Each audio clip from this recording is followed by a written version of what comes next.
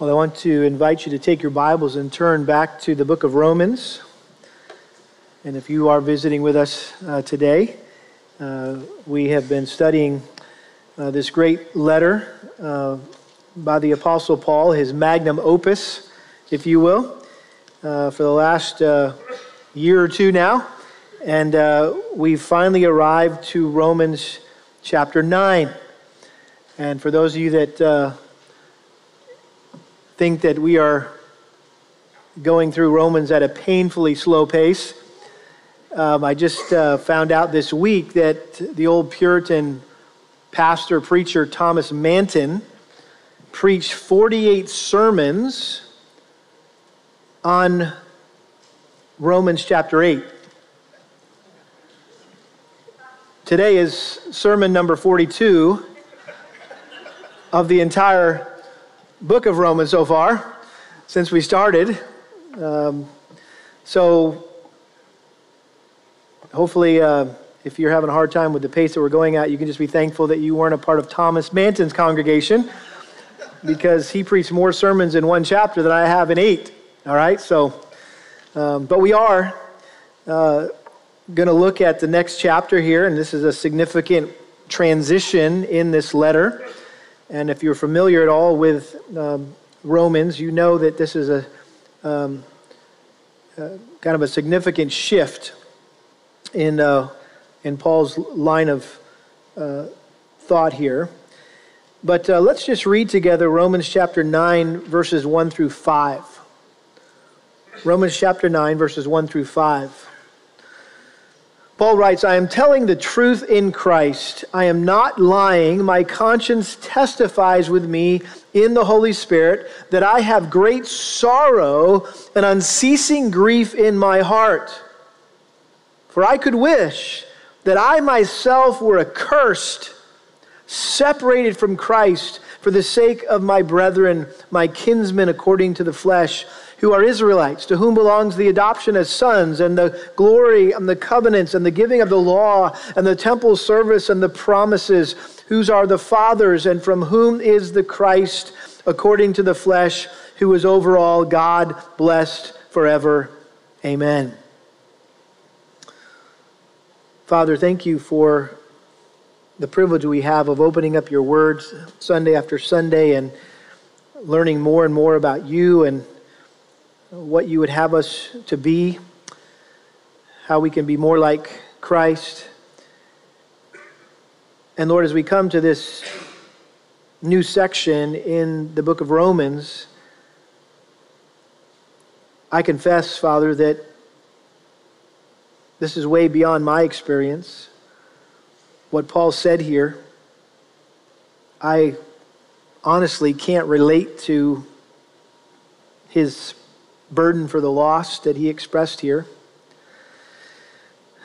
But I pray, Lord, that by your Spirit, nonetheless, that we would all be brought under conviction this morning, that you would help us to grasp a little bit of what Paul was saying here and to grow a little bit more in our passion for the lost.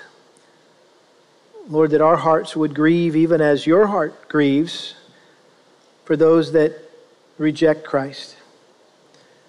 And so, Lord, would you use this message to stir us up and to make us more like you, more like Paul, and ultimately more like Christ, we pray. In Jesus' name, amen. Well, throughout the history of the church, God has raised up outstanding soul winners whose hearts have been filled with an intense, all-consuming burden for the lost.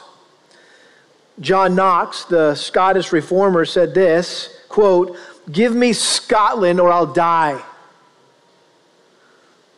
George Whitefield, the great preacher during the Second Great Awakening, said this, quote, "O Lord, give me souls or take my soul." David Brainerd, the missionary to the American Indians in the colonial states, said this, quote, "I dream of lost souls. I care not what sufferings I undergo as long as I see souls saved." Charles Spurgeon, the Prince of Preachers, who was a mighty soul winner in his own right, said this, quote, "My whole soul has agonized over men. Every nerve of my body has been strained, and I could have swept my very being out of my eyes and carried my whole frame away in a flood of tears, if I could but just win souls." He went on and said this, "If sinners be damned, at least let them leap to hell over our dead bodies. And if they perish, let them perish with our arms wrapped about their knees, imploring them to stay. If hell must be filled, let it be filled in the teeth of our exertions, and let not one go unwarned and unprayed for." William Booth, the founder of Salvation Army, said this, quote, "Some people want to live within the sound of chapel bells, but I want to run a mission a yard from the gates of hell." D.L. Moody, the American evangelist, said this, "I see the world as a sinking ship. People are trapped, destined for doom. God gave me a lifeboat and said, 'Moody, save all you can.'" And using that similar imagery of people drowning, Keith Green, who was a revivalist in his day, back in the 70s, this musician impassioned for Christ and lost people, wrote a song called "Asleep in the Light." Some of you may be familiar with it. The lyrics go like this, do you see all the people sinking down? Don't you care? Don't you care? Are you going to let them drown? How can you be so numb, not to care if they come? You close your eyes and pretend the job's done. He told you to speak, but you keep holding it in. Oh, can't you see it's such sin?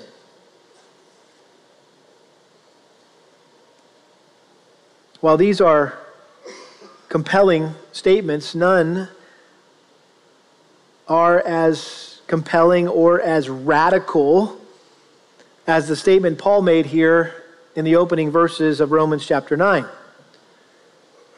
He said, "I have great sorrow and unceasing grief in my heart, for I could wish that I myself were accursed, separated from Christ for the sake of my brethren, my kinsmen, according to the flesh." What a burden to reach the lost Paul had. What would compel Paul to say such a thing as he did here?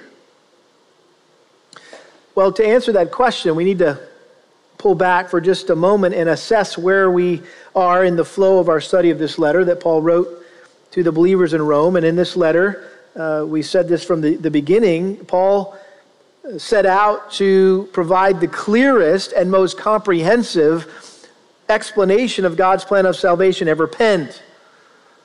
And some of you still have the little outline I gave you at the beginning, a little roadmap for Romans. I encourage you to keep it in the front of Romans chapter 1 in the front of your Bible. This would be a good time to pull that back out. But you could break down Paul's letter into two big parts.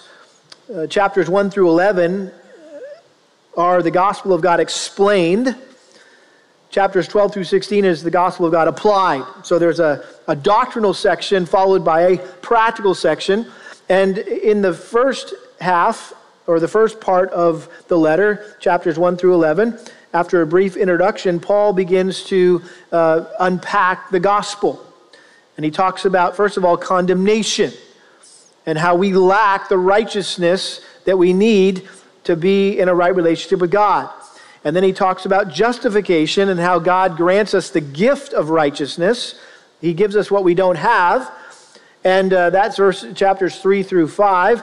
And then he goes, after talking about justification, he goes to the subject of sanctification, or which is the result of righteousness. In other words, what does our life look like now that we have the righteousness of Christ? We've been declared righteous or right before God.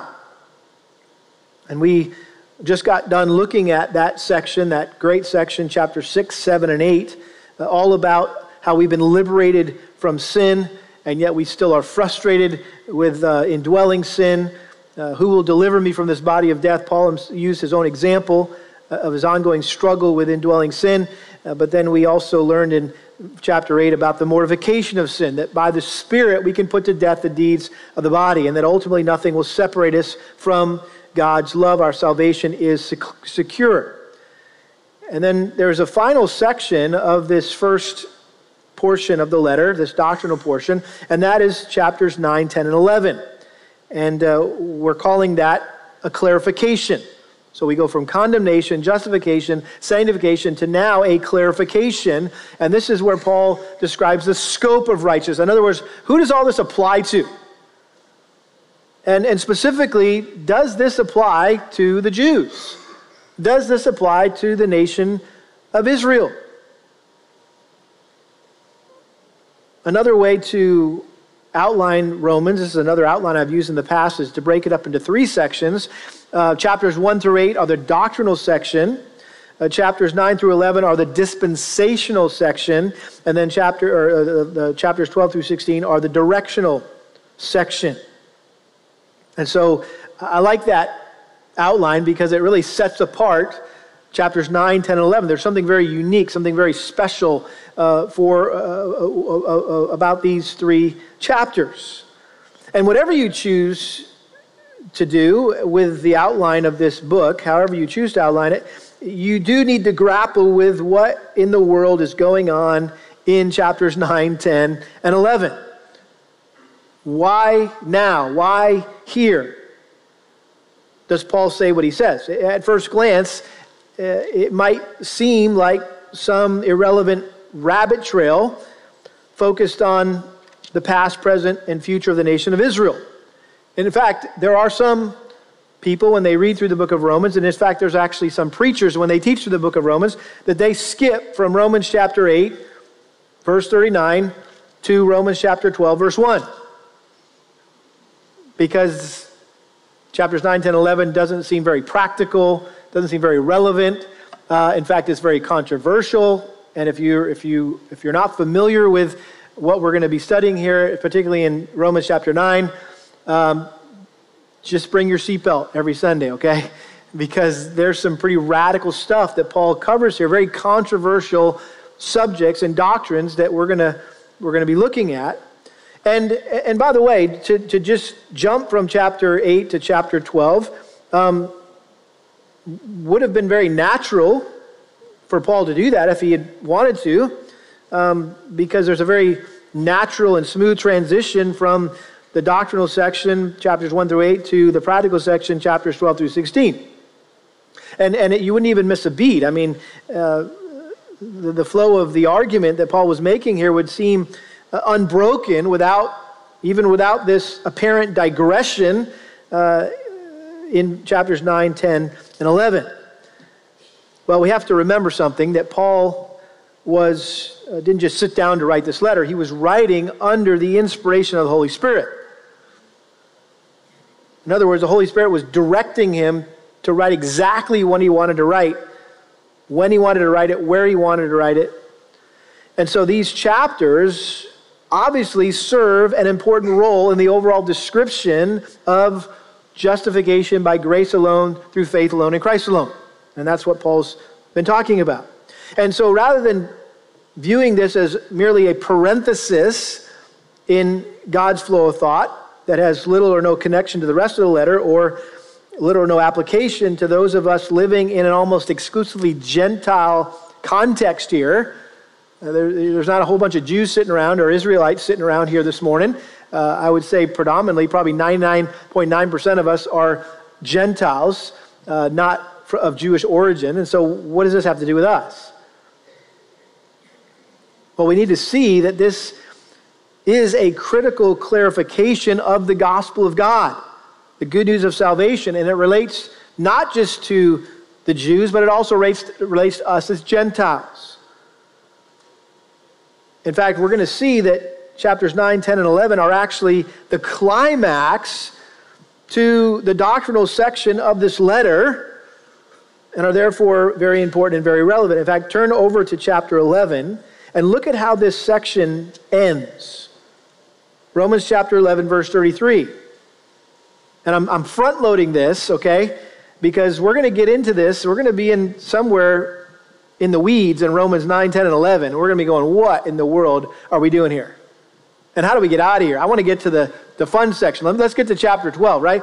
So I'm going to front load this thing by showing you what is the result of what Paul says here in chapters 9, 10, 11. Verse 33, oh, the depth of the riches, both of the wisdom and knowledge of God. How unsearchable are his judgments and unfathomable his ways. For who has known the mind of the Lord, or who became his counselor, or who has first given to him that it might be paid back to him again? For from him and through him and to him are all things. To him be the glory forever. Amen. And you thought the end of Romans 8 was good. That was the climax. Well, that was in some ways, that was a teaser. We were at the fireworks show, and we thought that was the finale, the grand finale. You ever been there? You've been at the fireworks show, and all of a sudden it starts going off. It's going off all over. You're like, oh, this is it. The big finale. Settle in. This is it. And then there's a kind of a pause, a lull, and you're thinking, okay, that was it. And you're starting to collect the blankets and get your chairs, and all of a sudden, boom, it just goes off again. And oh, this was the finale. They were just teasing us there. They had some leftover explosives, and they're going to send them off. This is what's happening here. This is really the grand finale of the doctrinal section here. And so, all that to say, whatever Paul was intending to get across in these three, I'll just say it, strange chapters, it should leave us praising and glorifying God. And if this is not our response after studying through these three chapters, then we've missed Paul's point somehow. Because this is how he responded. It fired him up. It got him worshiping. It got him praising the Lord, unlike any time before in this letter. And so what are these chapters all about then, if it's to result in such jubilant praise? Well, simply stated, I would say maybe this way, that Paul wanted to make clear where the nation of Israel and the Jews fit into God's overall plan of salvation. Let me say that again. I think Paul was simply wanting to clarify or to make clear where the nation of Israel and the Jews fit into God's overall plan of salvation. And this needed to be clarified at this point for a number of reasons. And if you've been with us through our study of chapters 1 through 8, you'll already be picking up on why this is important, what Paul's about to say.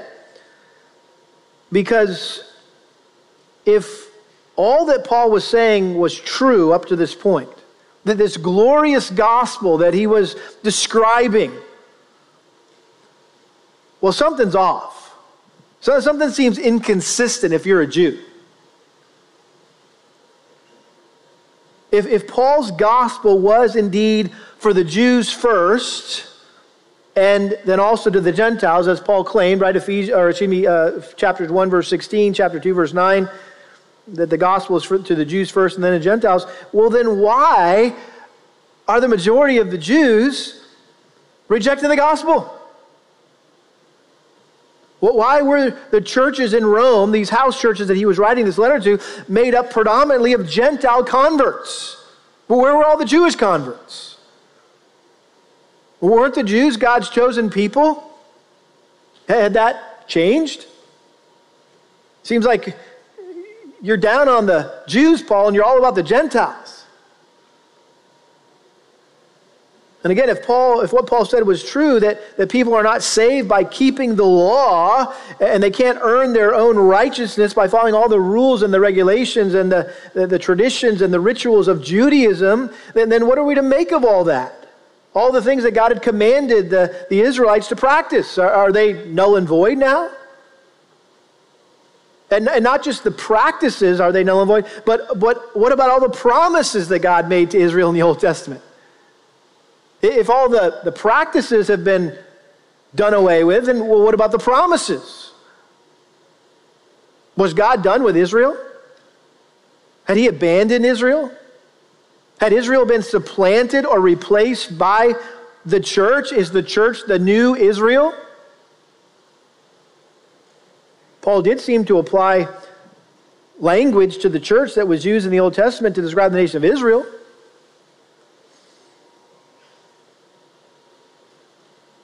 And if you're a Gentile here, if God had broken his promises to the Jews, then how can Paul guarantee in no uncertain terms that God would always be faithful to keep his promises to Christians? If Israel lost their preferred status, then so could we. I mean, how are we to explain the apostasy of the nation of Israel? Paul had just got done saying that nothing, absolutely nothing, can ever separate those who have been chosen by God. They can't be separated from God's love. Our eternal salvation is secure in Christ. We learned that in chapter 8, verses 29 to 39. Well, if that's true, what happened to God's chosen people, Israel? Why does it look like they've been separated from God's love?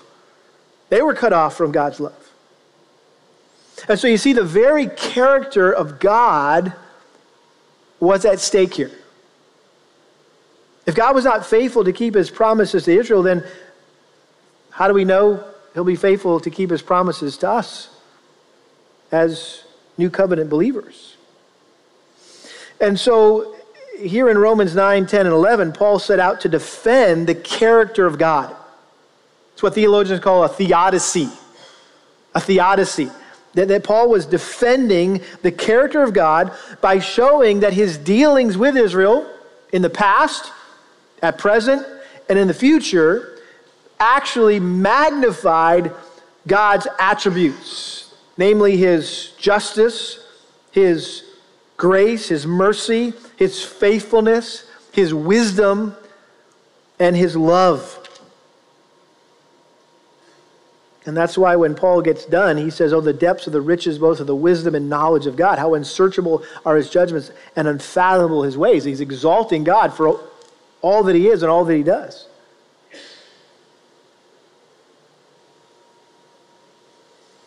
What's more, Paul wanted his readers, including us, to know that the gospel that he preached was in keeping with the Old Testament promises of God. This was nothing new that he had made up. This was not some novelty that he had designed or devised in his own head. It was simply a continuation of God's plan of salvation that was established in the Old Testament. And that's why it's interesting to note here that in chapters 9 through 11, it's one of the most concentrated sections in the New Testament of quotes from the Old Testament. On average, every third verse in these chapters, these 3 chapters, is a quote from the Old Testament. In other words, Paul is wanting to help us see that, hey, what he's been saying is connected to the Old Testament and to the nation of Israel.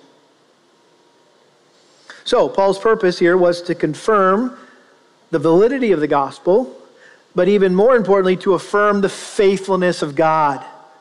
That God knows what he's doing. And he hasn't changed his plan.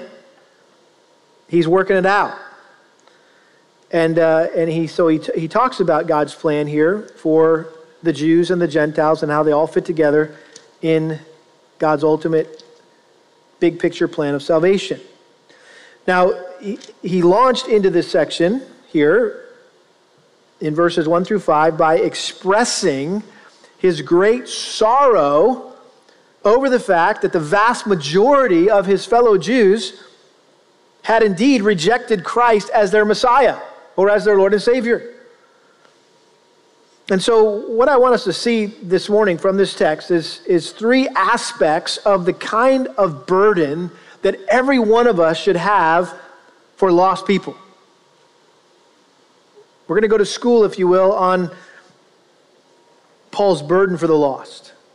And so we're going to see, first of all, the sincerity of Paul's burden for the lost in verse 1.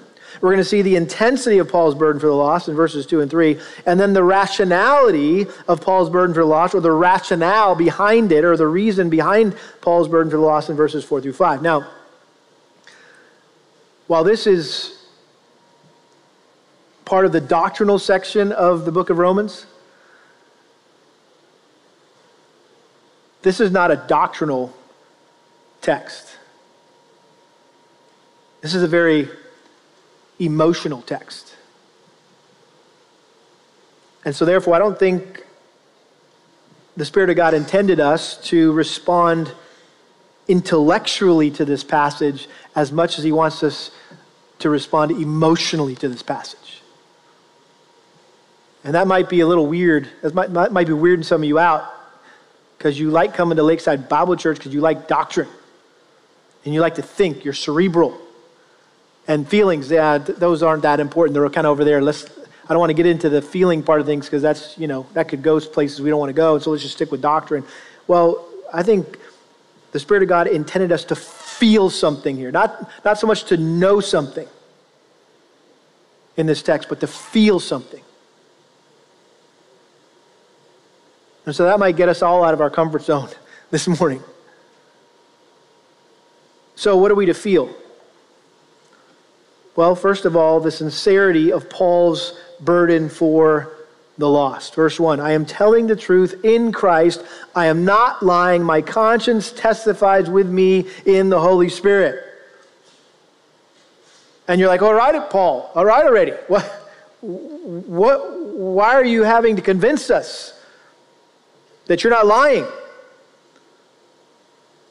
And so Paul expressed his deep devotion to the Jewish people by using this threefold oath to prove that what he was about to say was true.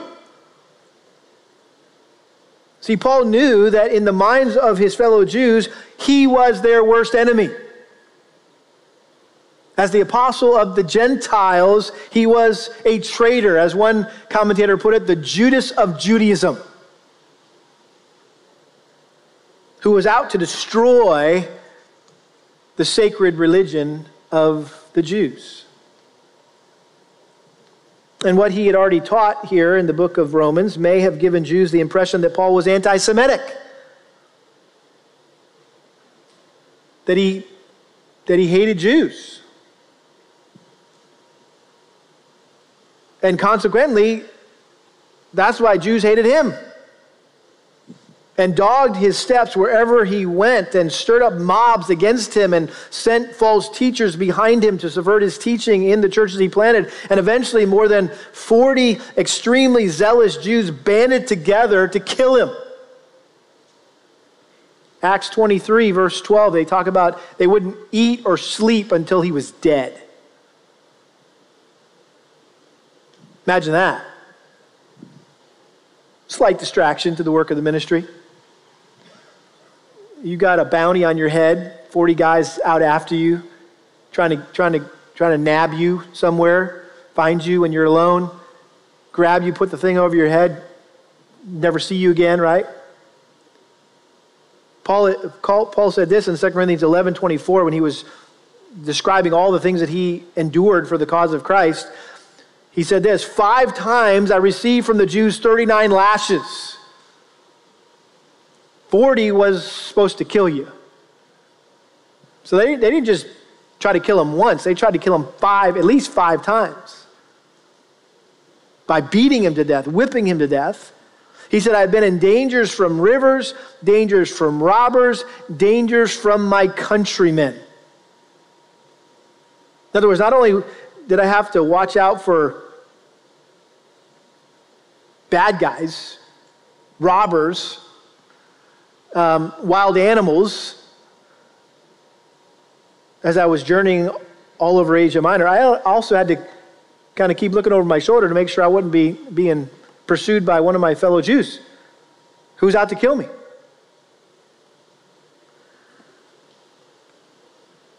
And what's so beautiful about this passage is despite the Jews' intense hatred of him, Paul had nothing but intense love and concern for them.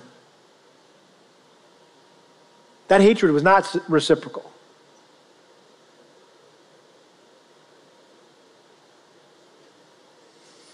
And so Paul knew. He knew the dynamic. And so he would have to assure the Jews that his love for them was sincere, that he wasn't just saying it. He wasn't just patronizing them, trying to make it sound like he really cared for them when he really didn't. So he wanted to assure them that he was sincere. And so that's why he said, I'm telling the truth. I'm not lying. My conscience testifies with me in the Holy Spirit. In other words, I call two members of the Trinity to be my witness, Christ and the Holy Spirit. I ain't lying. They can defend me on this. This is really what's in my heart towards you. But I think also Paul knew that what he was about to say would sound so outlandish, so unbelievable, and that's why he felt the need to overemphasize, if you will, the veracity of his claim. He didn't just say, I'm telling the truth. He added some more things to that, right? Because he knew people were going to react when he said what he's about to say. There's no way, Paul. That's not true. You're exaggerating. And this may have been hyperbole to make a point, granted that. But let's look at the intensity of Paul's burden for the lost. So we see the sincerity of Paul's burden for the lost. Now let's look at the intensity of Paul's burden for the lost. I'm telling the truth in Christ. I'm not lying. My conscience testifies with me in the Holy Spirit. Here it is, that I have great sorrow and unceasing grief in my heart. So this heavy-heartedness that Paul felt towards his fellow Jews was all-consuming. It was unrelenting. It never let up. It was always there. He always felt it. He carried it with him wherever he went. He experienced constant pain and anguish in his heart due to the fact that most Israelites rejected Christ despite Israel's glorious calling.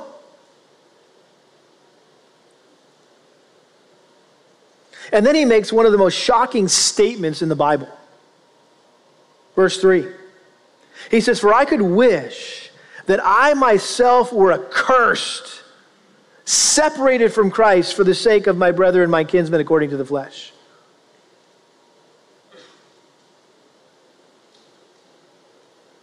For I wish that I myself were accursed. In the Greek language, that's the word anathema, which we translate straight into the English as that, anathema. In all the church documents of the Catholic Church, they use this word often. That if anybody believes this, let them be anathema. If anyone doesn't believe this, let them be anathema. This is actually still used in the Catholic Church today. This was the strongest curse in the Greek language. It literally means to be eternally damned, to be destroyed in hell. That's what Paul meant when he said, for I could wish that I myself were accursed. For I could wish that I myself were eternally damned, destroyed in hell.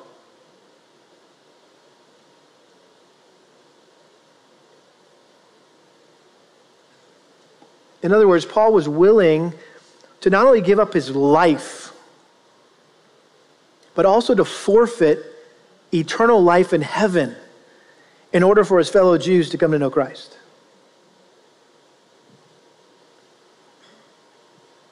He simply said this, I wish I could be damned so that they could be saved. I wish I could be damned so that they could be saved.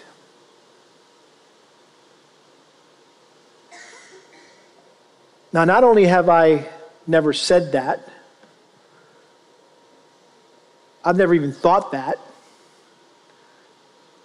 and I surely have never felt that burden for the lost. And this is one of the challenges of being a preacher. This part's the easy part. The preaching part is the easy part. It's the living it out part. That's the hard part. The practice what you preach. You've heard that before, right? And hopefully every preacher takes that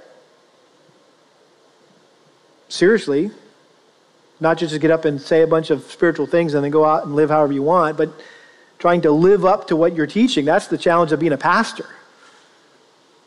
And most Sundays when I come and I open up God's Word, I can see some, by the grace of God, some semblance of what's going on in that passage being worked out in my life. And while I need to excel still more in most everything we talk about here, I came to this text and go, that's non-existent in my life. Well, where's that in my life? Like, I have outpunted my coverage on this one, okay? Like, that's, I mean, again, the goal is to be putting into practice the things that you're learning, and I'm like, man, I got a long way to go to put this one into practice. And maybe you feel the same way. But notice what Paul said. I wish that I myself were accursed, separated from Christ for the sake of my brethren, my kinsmen, according to the flesh. Paul's burden for the salvation of his countrymen was so enormous that he would readily have been cut off from Christ himself if that would somehow result in them coming to know Christ as their Messiah. An image that came to my mind, albeit not a great illustration, it falls so far short of this, but imagine an astronaut out in space, and in order to save his endangered comrades, he's floating out there attached by some cord, some line, and he cuts that lifeline to the spacecraft in order to save his comrades, knowing that he's going to drift off and be doomed to die into outer darkness of space. This was the kind of selfless, sacrificial heart that Paul had towards lost people. And he knew that the exchange that he was suggesting was impossible in light of what he had just written about the eternal security of believers. You can't be separated from Christ. Nothing is able to separate us from the love of God in Christ. And yet even so, I think this was a genuine expression of his deep love for his fellow Jews. John 15:13, greater love has no man than this, than one lay down his life for his friends.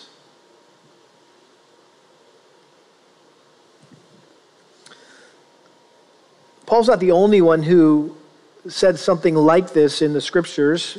If you remember back in Exodus chapter 32, Moses said something similar when he was up on Mount Sinai, communing with God and taking a little more time than the Israelites expected or preferred, and so they decided, hey, well, I guess we lost Moses. He probably got consumed up there, and who's going to be our God now? And let's make this golden calf. And so God told Moses, hey, Moses, you need to head back down. We got a problem in the camp. And so, of course, Moses came down with the Ten Commandments and saw that carousing going on and smashed the Ten Commandments on the ground. But he served as the intercessor, the mediator between God and the people. And so what did he do? As any good mediator, he interceded for the Israelites. And he prayed for them, and he pleaded with God to spare them from judging them that they deserve for making the golden calf and worshiping the golden calf. And this is what he said, Exodus 32:32. But now, if you will, God, forgive their sin, and if not, please blot me out from your book which you have written. In other words, don't kill them, kill me in their place. A type of Christ, potentially. Someone dying in the place of another. You can't help but see this dramatic change in Paul's mood from the end of chapter 8 to here at the beginning of chapter 9. And somewhere in the white space there between chapter 8 and chapter 9, Paul's emotions swung from the highest mountain peak to the lowest valley. He went from jubilant celebration regarding his own salvation to sad lamentation regarding the rejection of the gospel by other people.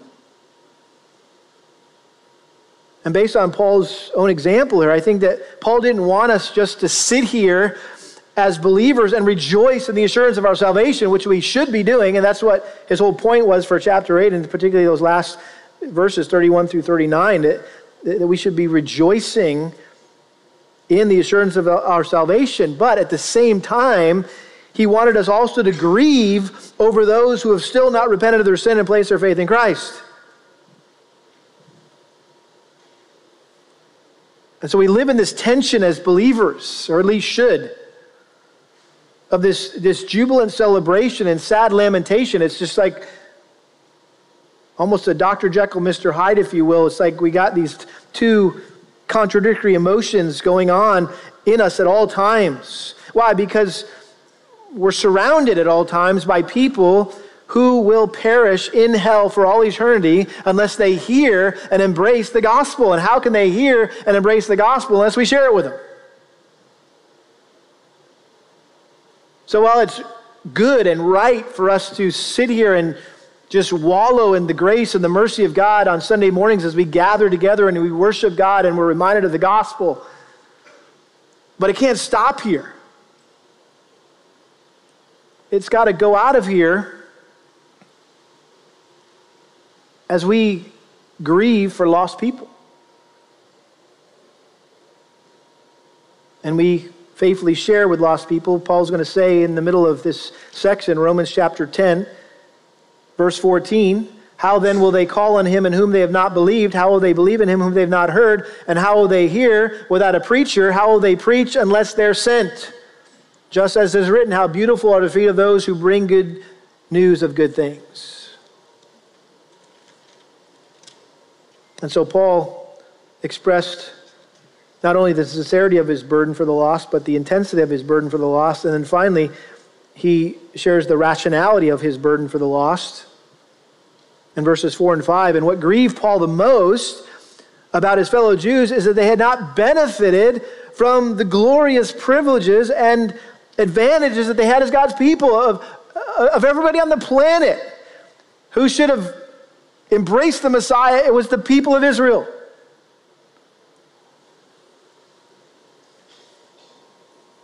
And yet they missed it. Even though they had all these spiritual blessings which should have prepared them for the Messiah. And so Paul just listed here 9 spiritual blessings which belong to the people of Israel. He says in verse 4, who are Israelites? I mean, that's saying something. When you say I'm an Israelite, I'm a Jew, that's saying something. It means you are part of the chosen people of God. You're the chosen ones, the Jews. That God chose the nation of Israel out of all the other nations to be his own possession, Deuteronomy chapter 7. To whom belongs the adoption as sons. God sovereignly picked the Jews and adopted them to be his children and delivered them out of bondage to Egypt. He said, then the glory.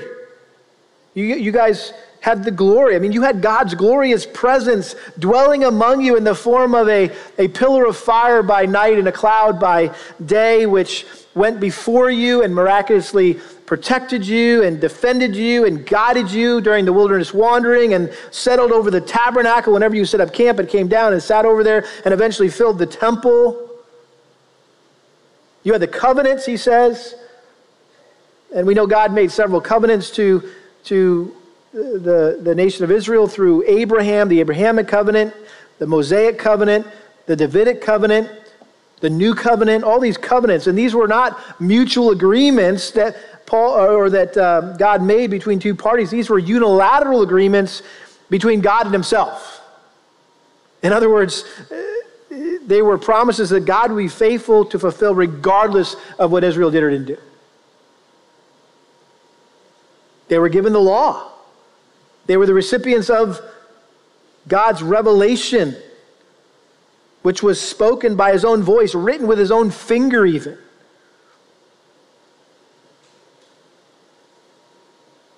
And the temple service, the beautiful, elaborate set of rituals and regulations prescribed for the priests and the sacrificial system and the festivals, all for the purpose of worshiping and serving God in the tabernacle and in the temple. And the promises, he says, which are in addition to the covenants. God made countless other promises to the Jews, particularly in regards to the coming of the Messiah. So I think that this is a reference to the messianic prophecies or promises of this coming prophet, priest, and king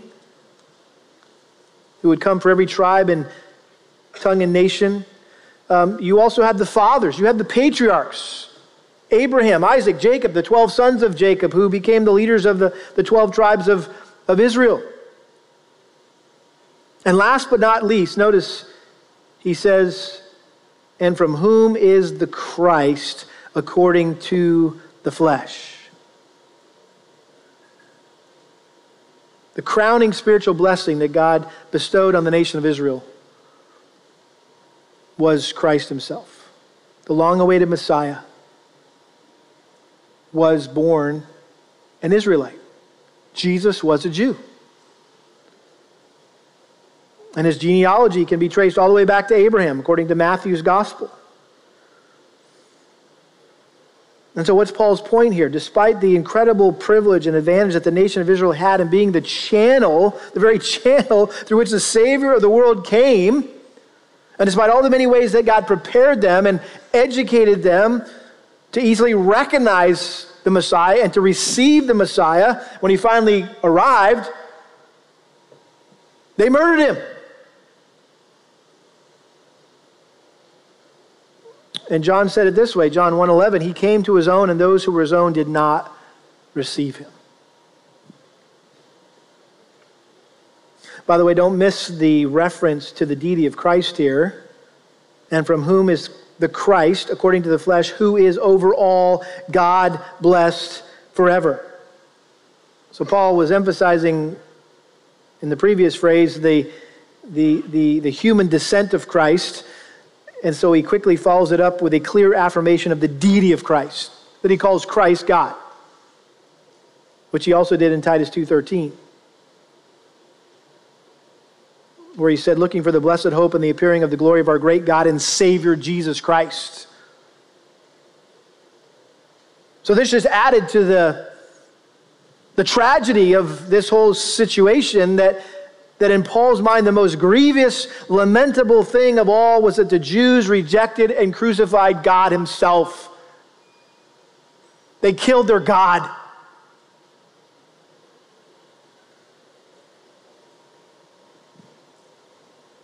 And so Paul was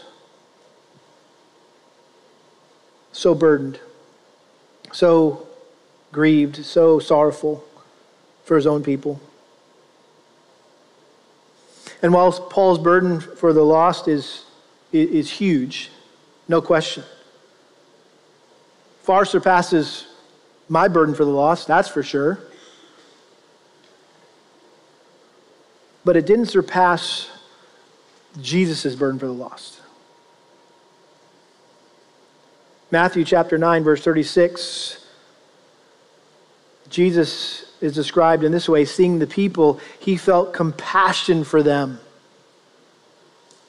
That word compassion is the Greek word splachna, which talks about the word that they would use for bowels, a person's innards.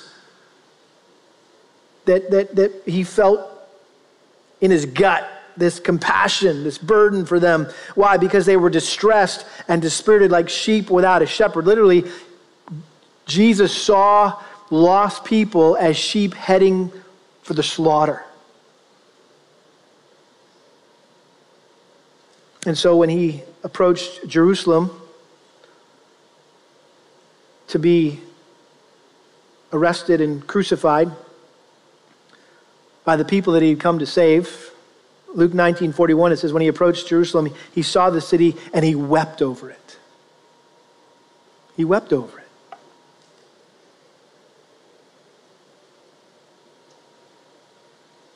When's the last time you or I wept for lost people? A lost child, a lost parent, a lost brother or sister, neighbor, coworker, friend, classmate.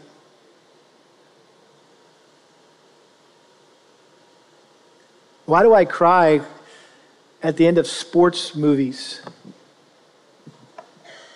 when the team wins and they're playing the music, and that's about the only time I cry is at the end of sports movies. I don't know why. True stories about some great victory or even a great loss sometimes is a great story, right? I've never experienced that same emotion when it comes to lost people that I know. Paul wished that he could be accursed in the place of unbelieving Jews so that they could be saved. Guess what? Jesus was accursed in the place of every Jew, every Gentile who would repent and believe, so they would be saved.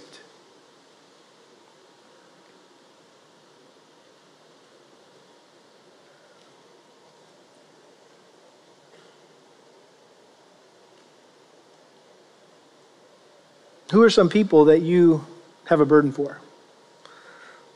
Locally, internationally?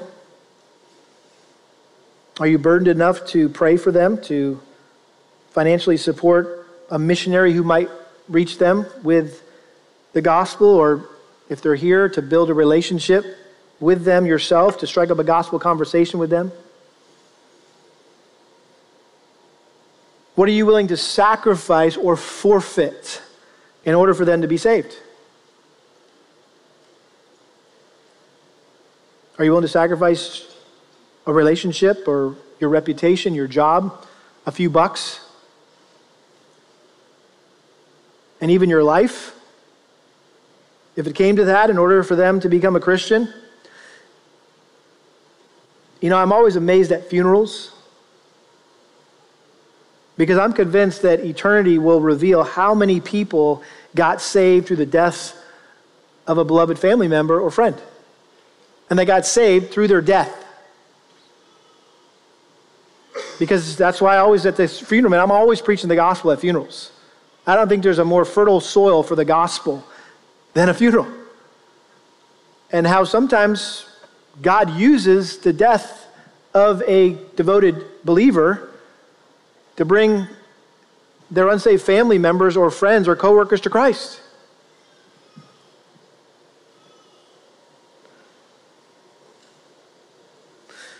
So the question is, how do we develop a bigger burden for the lost? I mean, are we just to go away and feel bad because we just can't relate to Paul? Well, that's good for Paul, but I don't know what planet he's from, but I'm not on that same planet. He's next level, man.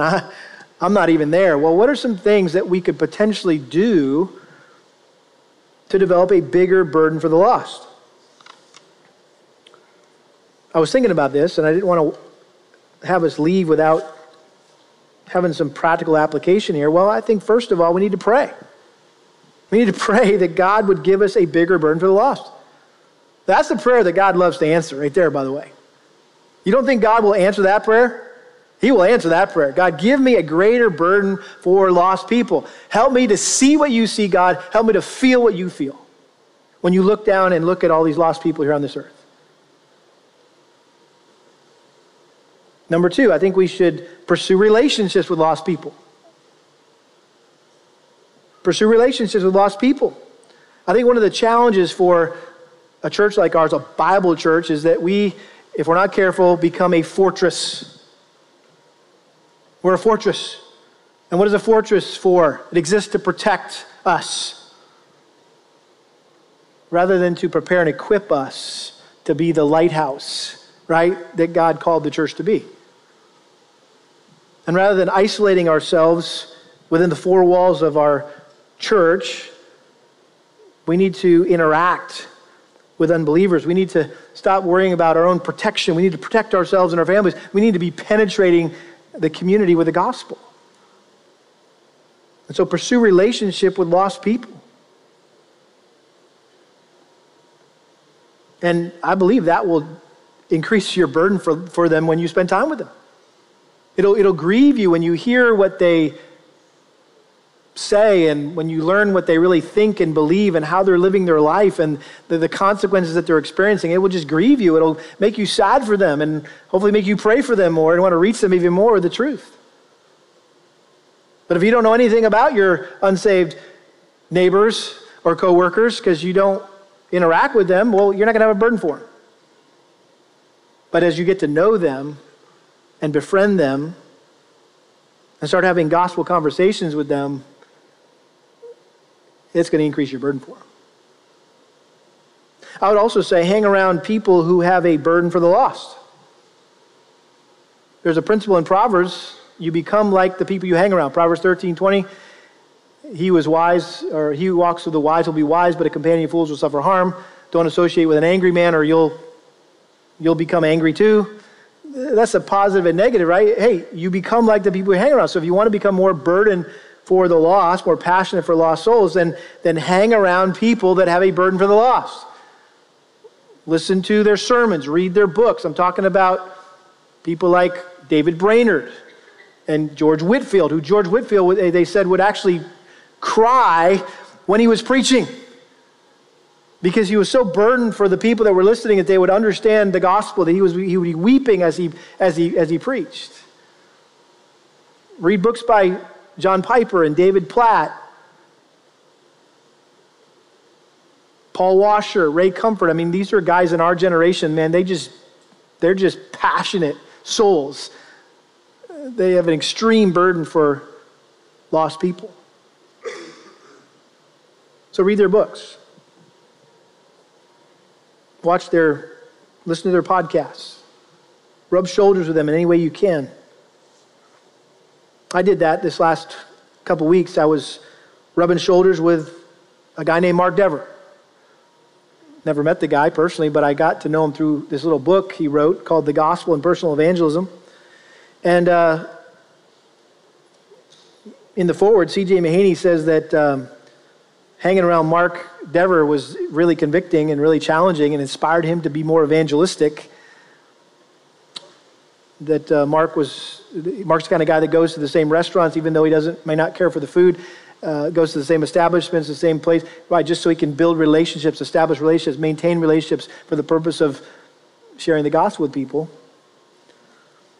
But let me just read quickly what I was encouraged by, how I was challenged. Cultivating evangelism in the local church is one of the pastor's most important responsibilities and difficult challenges, perhaps the most difficult. What do I mean by cultural evangelism? I mean an expectation that Christians will share the gospel with others, talk about doing that, pray about it, and regularly plan and work together to help each other evangelize. We want evangelism to be normal in our own lives and in our churches. We want to see a renewed commitment to and joy in the great privilege we have of sharing the good news of Christ with the lost and dying world around us. This good news of Jesus Christ is crucial. Until you recognize that, I can say nothing helpful to you about evangelism. It will be no more for you than an unpleasant duty or an occasional impulse. When the message of the cross captures your heart, then your tongue, stammering, halting, insulting, awkward, sarcastic, and imperfect as it may be, won't be far behind. As Jesus said, out of the overflow of the heart, the mouth speaks. And so he concludes, again, addressing pastors here. We must lead by example. As pastors, we are called to lead by our teaching, but also by our actions. Certainly, we pastors sacrifice personal opportunities to do evangelism when we work full-time in ministry. We are, in a sense, willing to be pulled behind the scenes, behind the front lines in order to equip others. We realize the front line of the contest is represented by the members of the local congregation after they leave church on Sunday. It is then, throughout the week, that the church presses in on the kingdom of darkness as believers live out their callings around hundreds or even thousands of non-Christians each week. It is our task as pastors to lead all believers in accepting, embracing, and using the opportunities that God richly gives them. We want our congregations to be marked by a culture of evangelism. Does this sound familiar, by the way? We read another book about this earlier this year. In order to do that, we're going to have to watch how many nights we encourage our members to be doing some program at church. We must give our members time to develop friendships with non-Christians. Share stories about evangelism with your friends. Ask them to recount recent evangelistic experiences. That's why we do that little everyday evangelism thing. We're trying to get people up here and saying, hey, tell us a recent opportunity you had. Why? Is that to show off, to say, hey, look at me? No, it's to say, hey, let's grow in our excitement about sharing the gospel. Let's pray for these people that we're interacting with. Corporately, let's pray for them. He said, read books that remind you of the priority of evangelism in your own life and ministry. Well, I applied that sentence, right? I read a book that was helpful for me. And listen, I've been a Christian for a long time. Ever since I was a kid. And I'm so thankful that I've been in a context where wherever I've been discipled along the way. I was never just, led to Christ and then left to make it fend for myself. I've always been in a dynamic environment where there was this people discipling me, mentoring me, and there was 4 things that I don't care who this discipler was, no matter what season it was in my spiritual life or how old I was, there was 4 things that they were constantly drumming into my heart and life, and that was read my Bible, pray, go to church, and share the gospel. Those are the 4 basics of the Christian life, the 4 fundamentals of the Christian life.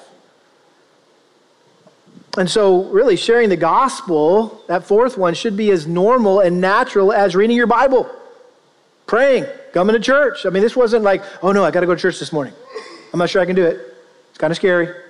No, it's just natural. This is what we do on Sunday mornings as believers. We come together and it's just normal. It's natural.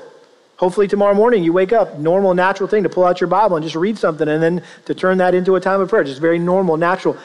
We want to see that normal naturalness apply to our evangelism, both individually and as a church. So as you know, we are about to kick off our Grow Groups. You see all the tables up here. This is the rush week, if you will, or the next 2 weeks are rush week, and we want you all to sign up for a Grow Group and get plugged in, for this next year, September to May. And this is our shepherding structure. This is how we make sure you're getting cared for, communicated with, counseled. We just want you to get plugged in and be a part of our groups. And so typically we've just let the leaders just do whatever they want with their groups. We trust our leaders. They know what their group needs. And so a lot of the groups just do sermon application. A few of them do some Bible studies from time to time, read another book. Well, we felt that it would be timely for us as we kick off this fall semester to all come together as Grow Groups and do all be studying the same thing. We used to do that years ago. Everybody was studying through Corinthians or Ephesians or Hebrews, and we all had the same Bible study guides, and we were all doing it together. So no matter what small group you were in, Grow Group you're in, you had something to talk about with everybody else in the church because you were all going through the same thing. And so we thought it'd be good to bring that back just for the next couple of months, or for those of you that meet every other week, it might be the whole semester, fall semester. But we found a Bible study called Evangelism, Reaching the Lost. It's a Bible study guide, like an inductive Bible study guide like we're used to using. And that's going to be our little book for Grow Groups.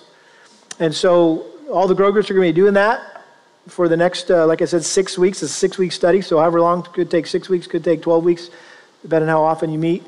Those books are going to be available in the Resource Center. I think they're $6. Hopefully you can buy, if you're a couple, buy 2, and you both kind of work through them during the week and come back and come to Grow Group and discuss it, and your leader will kind of guide you through that discussion. But what is it going to do? It's just going to put this element of evangelism, this fundamental basic of evangelism on the front burner of our church, front burner of our hearts, our lives, our Grow Groups. And as we continue to try to develop this culture of evangelism in our church, why not use the vehicle of Grow Groups, we thought, right, to kind of encourage that even more. So I'm going to invite the Grow Group leaders to come right now. I wanted to have more time to give them a formal introduction. But if you are one of our Grow Group leaders, come and find your little sign there and your clipboard. And again, if you've been coming to Lakeside, you know the drill, right? Even if you're in a Grow Group, we encourage you to come re-sign up for that group, just so your leader knows, yeah, I'm still in. Or this is an opportunity if you just kind of decide you don't like your Grow Group anymore, try another one. That's okay. You can do that. You can switch around. And we let you choose which Grow Group you want to be in. And so, again, all of these guys have been, and gals have been leading groups. My wife and I, Kelly and I, are jumping in. We're going to add another Grow Group. We just felt like there was a need as our church is growing. We need more small groups. As the church gets bigger, you got to get smaller. And so we've got a sign-up sheet over there. We're going to be doing a Grow Group on Wednesday night. You've got this little sheet here in the bulletin. Maybe you're like, whoa, this is a lot to take in. I'm not sure where I'm going to go or which group I want to meet. Well, again, if you know, come. Before you leave, just come, sign in this morning. If not, take this home and pray over it this week and decide next week. These sign-up sheets will be out again next week, and you'll have a chance to sign up. But we want you to get plugged in, and we're really excited about how the Lord is going to use this little short study that we're going to do. And then probably by the end of the semester, we'll go back to doing whatever you're doing, sermon application, your next Bible study you wanted to do. But just for the next few weeks and next few months, we want to do this together. And we're going to hope and pray that God will use it to help us to grow in our burden to reach lost people. Amen? Let me pray. Father, thank you so much for this passage that has stirred my heart. I trust it has stirred our entire body's heart. And as we have a chance to put into practice now this text by saying, hey, what can I do practically to grow in this area in my life? Well, join a Grow Group and study with other like-minded believers this idea of reaching the lost. And what does the Bible teach about reaching lost people with the gospel? And so, Lord, would you guide and direct each individual in this room as to what Grow Group would be best suited for their needs right now, their stage of life and their location. And Lord, I pray you just continue to give these leaders wisdom and skill as they seek to shepherd the flock of God among us. We pray this in Jesus' name. Amen.